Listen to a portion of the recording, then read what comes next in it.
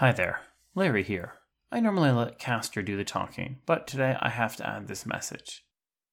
We are tackling the story of Acererak. His origins are dark and do require a small content warning. There are mentions of sexual assault and other sensitive topics in this episode. I will not dwell on them, nor will I glorify them, but I still felt that because they're mentioned, I would like to give this warning. Thank you.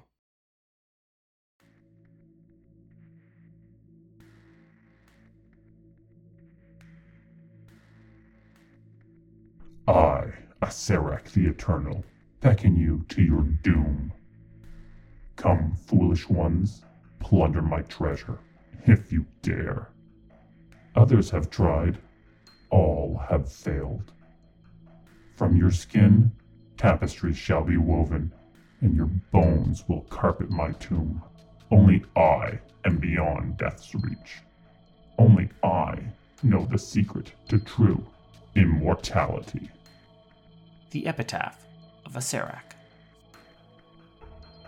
Welcome, humble adventurers, to my realm of knowledge and mystery. Here, in my cursed library, are endless tomes and scrolls on the darkest and evilest foes in all of the realms, be they from Dungeons & Dragons, Pathfinder, the many worlds of darkness, or any realm in between. Welcome to the dastardly decimal system. I'm your caretaker of the corrupt, the librarian, Castor Kane. There are only a few names that can cause great horror across an entire realm. There are fewer still that can cause that same level of fear across an entire multiverse. When countless worlds shiver in fear and terror, and cats hiss at the very mention of your name, then you have done something very, very wrong. Take a seat and grab a cup, because the tea is ready. I have brewed a pot of Lich Brew tea. It is a black tea with cranberry guts and enough caffeine to wake the dead. This seems fitting as we talk about Acererak the Devourer.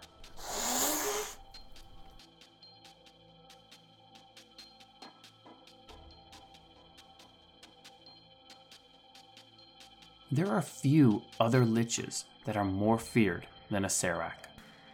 He is a twisted wizard who takes pleasure in watching others suffer. He is known for building trap-filled dungeons and filling them with powerful artifacts. As adventurers attempt to loot them, they painfully perish, and Acererak gleefully watches and revels in the sadistic pleasure. Like most liches, Acererak craves more power.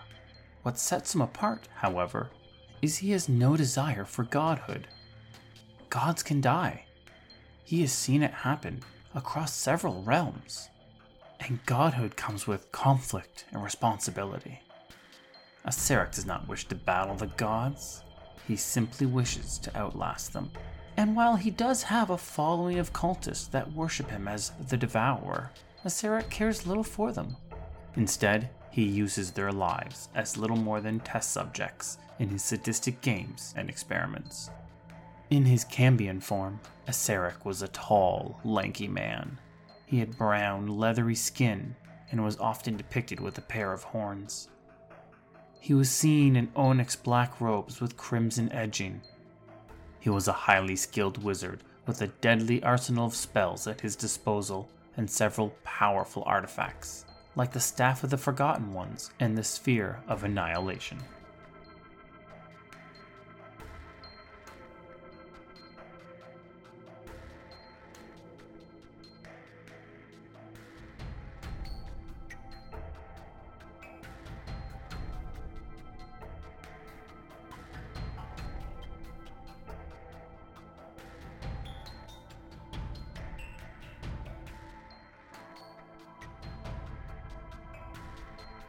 A long time ago, in a tiny town in the Greyhawk Lands, an ancient conjurer tried to summon a demon. His reasons, his desires, and even his name have been lost to history. Perhaps he wanted more arcane power and thought a demon was the ticket to unlocking those secrets. Perhaps he wanted to rule his town and thought the demon was to be his enforcer. Perhaps his motives were completely altruistic, and he wanted to use one evil force to slay another. Regardless of why, one fact was undeniable. He did not have the power to control the demon he summoned. The demon was a Balor named Tarnhem. His strength was far beyond that of the nameless wizard, and the Balor instantly slew him. Tarnhem then unleashed chaos and suffering on the small village, slaughtering many of the men and forcibly taking many of the women. One woman, by the name of Kekethrai, got pregnant due to this assault and gave birth to a half-human, half-demon child, a Cambion as they are known, and named that son Acererak. For a decade, Acererak was raised by his mother on the outskirts of town. She was a woman he cared for deeply. Kekethrai did her best to teach the child right from wrong, hoping that her love and affection would override his demonic blood. But the life of a Cambion is not an easy one. Even the human passing Cambions are often met with hate and distrust due to their lineage. If a drought occurs, they blame the half-demon. If crops die, they blame the half-demon. When fear or anger takes hold of a town, they blame the half-demon.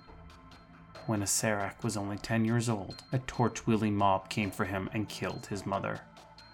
They strung the child up and readied him for a public execution.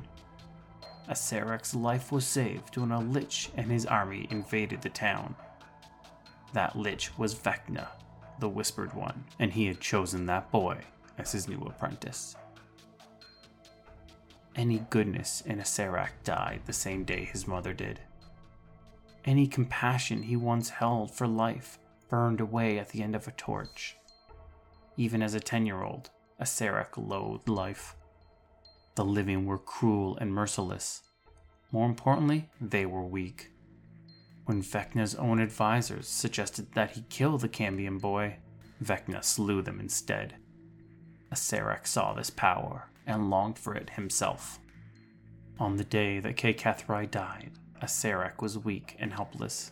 He could not protect his own mother, and despite being only a 10-year-old child, he still blamed himself. He swore that he would never be helpless again. Acererak would obtain great power, regardless of who he had to kill or betray.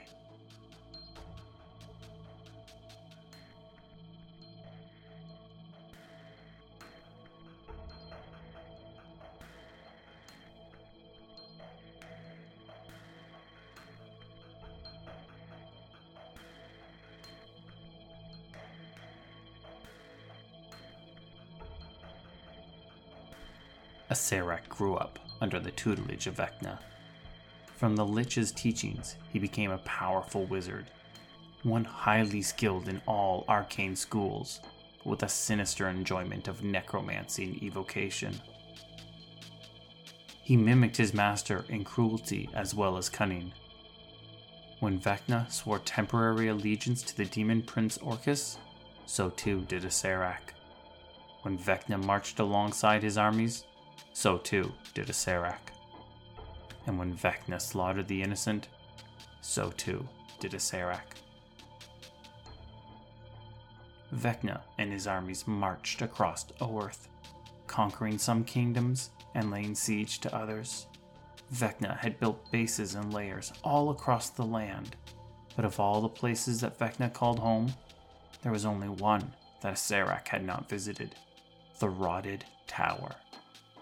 This was an obsidian tower that rose from the bottom of the black waters of the Near Div to stretch far above its surface. It was in that tower that Vecna held his deepest and darkest secrets, and it was there that Acererak needed entry. In the kingdom of Flan lay the city of Fleeth. This was the one-time home to Vecna and his mother. 1,000 years after he was expelled, Vecna's armies marched on his former home. He expected little in the way of resistance, but surprisingly, he was met by a legion of well-armed and well-prepared clerics and paladin, each loyal to the gods Palar or Foltis. The legion repelled Vecna's army and blasted the mighty Lich over and over with strong holy smites and powerful radiant energy. Vecna was nearly destroyed, body and soul, but was saved at the last minute. Acererak swooped in and unleashed dark, demonic magic that slaughtered the shocked and unaware holy men. Acererak grabbed his master and swiftly teleported him away to safety. The invasion of Fleeth had failed, but it would not be Vecna's only attempt. With his loyalty proven, Vecna finally granted his apprentice access to the rotted tower. It was from there they watched a young lieutenant lead the successful second attack on Fleeth. After his brutal and bloody victory, the lieutenant would forever be known as Cass, the Bloody-Handed. People speak of how fortuitous it was for Acererak that such a failure occurred, and how it granted the apprentice the chance to prove himself, and how to finally get what he so desired. But was it really? Was it all just luck? A Vistani dancer by the name of Mendora Zerovan speaks how the events were not accidental or by chance. Instead, she said they were all a carefully plotted scheme for betrayal.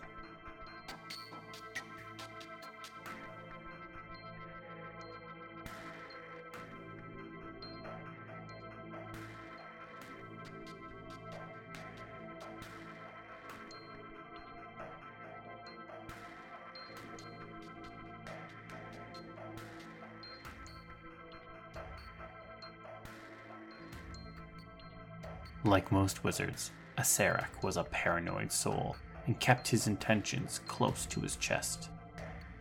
This made finding the exact details difficult.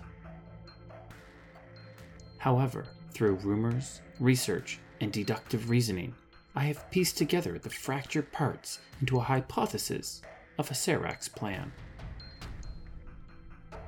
As the wizard grew older, he became a man of many plots and schemes. He inserted himself into the cult of Orcus and used them to build a vast subterranean cavern. He built a network of wizards and crafters. He sought out Tiefling and Cambion villages and lived among them, learning new demonic spells from their populace. He started searching for old magic that could elongate his life and open the multiverse to him. But the final details he needed were locked away in the rotten tower, somewhere he was not permitted to go. Studies like Acererak's tend to catch the holier-than-thou gaze from prying eyes. So when word got out of the dark magic that Acererak was researching, a force of good came looking for him. His name was Sir Pentaval. He was a golden half-dragon paladin who served the god Pelor. He was a young warrior, new to Pelor's order.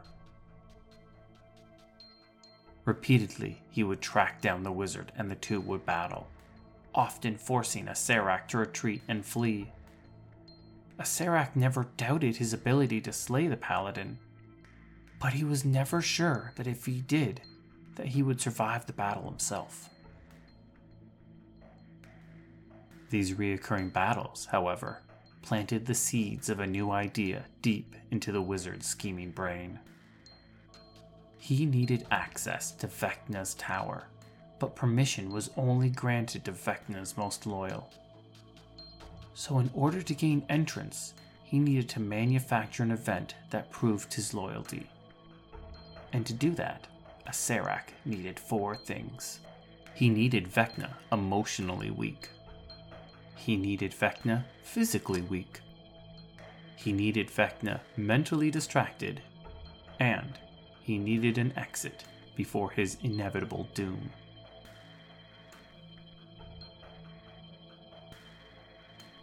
The first was easy. Vecna's battle plans would eventually take him to the city of Fleeth. This was Vecna's home city, the place where his mother was burned at the stake for witchcraft. This was an event so painful that Vecna swore revenge on the large city. Regardless of how powerful you've gotten, or how much you have changed, stepping back into the location of your traumatic past weakens everyone's mind.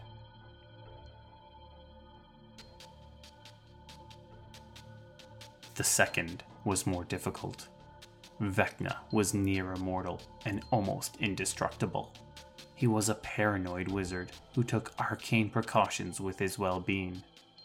However, Acererak had gained experience with the followers of Pelor. He knew how strong they were, and he knew what spells and abilities they had in their arsenal. Acererak found the followers of Pelor, and he told them Vecna's plans. He armed the clerics and the paladins with the knowledge and spells they needed to slay his master.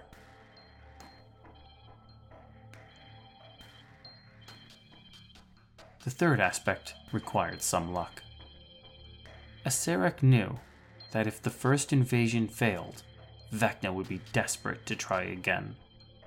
But a loss powerful enough to weaken Vecna would be powerful enough to rid most of his army's commanders. This meant Vecna would need a new commander to lead the next invasion, and someone who he could put all of his attentions towards. Acererak searched the ranks and found a suitable candidate.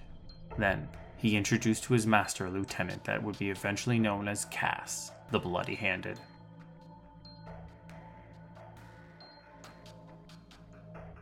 This simply left the matter of an exit. Acererak knew of Vecna's rage. He knew the Lich would brutally slay him when he found out of Acerek's theft and betrayal. What the wizard needed was an advance warning of Vecna's discovery. For that, he turned to the Vistani. He found a seer and made himself a deal. What the details were are unknown. Perhaps the Vistani wanted a great artifact, or a wagon filled with gold, or perhaps they just wanted a chance to escape from Vecna's army. But in exchange, they were to warn Acererak of Vecna's discovery, so he could safely flee. The plan went off perfectly. Acererak was granted access to the rotting tower. Vecna became enthralled with a young warrior named Cass, and the wizard spent years stealing the Lich's darkest and most powerful secrets, until the fateful day arrived. One day, the seer sent word to Acererak, and the wizard fled, forever out of the reach of his former master. On the day that his mother died, Acererak was helpless and weak. He swore that he would never be helpless again. Acererak would obtain great power, regardless of who he had to kill, or who he had to betray.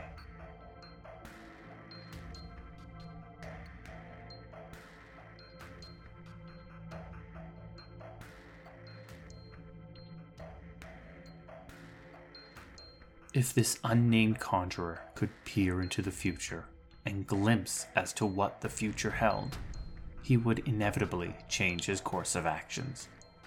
Not only would he want to save his own life, but he would also want to prevent the horrors that he would unknowingly unleash upon not only his world, but the countless others that existed.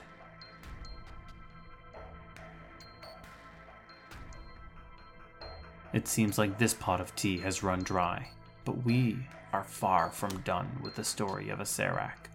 Please, stand up and stretch your legs while I brew another pot, because once I'm done, we dive into Acerek's most infamous of creations. We look at the Tomb of Horrors. This has been the Dastardly Decimal System, and once again, I am your librarian, Castor Kane. Just a quick note, because this topic requires 2 pots of tea, the next episode will be out in just a few weeks, much earlier than our normal schedule. Enjoy! The Dastardly Decimal System can be found on Twitter, Instagram, and Facebook at DD System Podcast. That's Delta Delta System Podcast. Drop us a message and say hi. Vega always loves the attention. This podcast was produced by Midnight Reading Audio, a division of Midnight Reading Publishing. The voice of Castor Kane is Larry Gent. Hi. The voice of Vega the Cat was provided by my cats, Vash and Zid.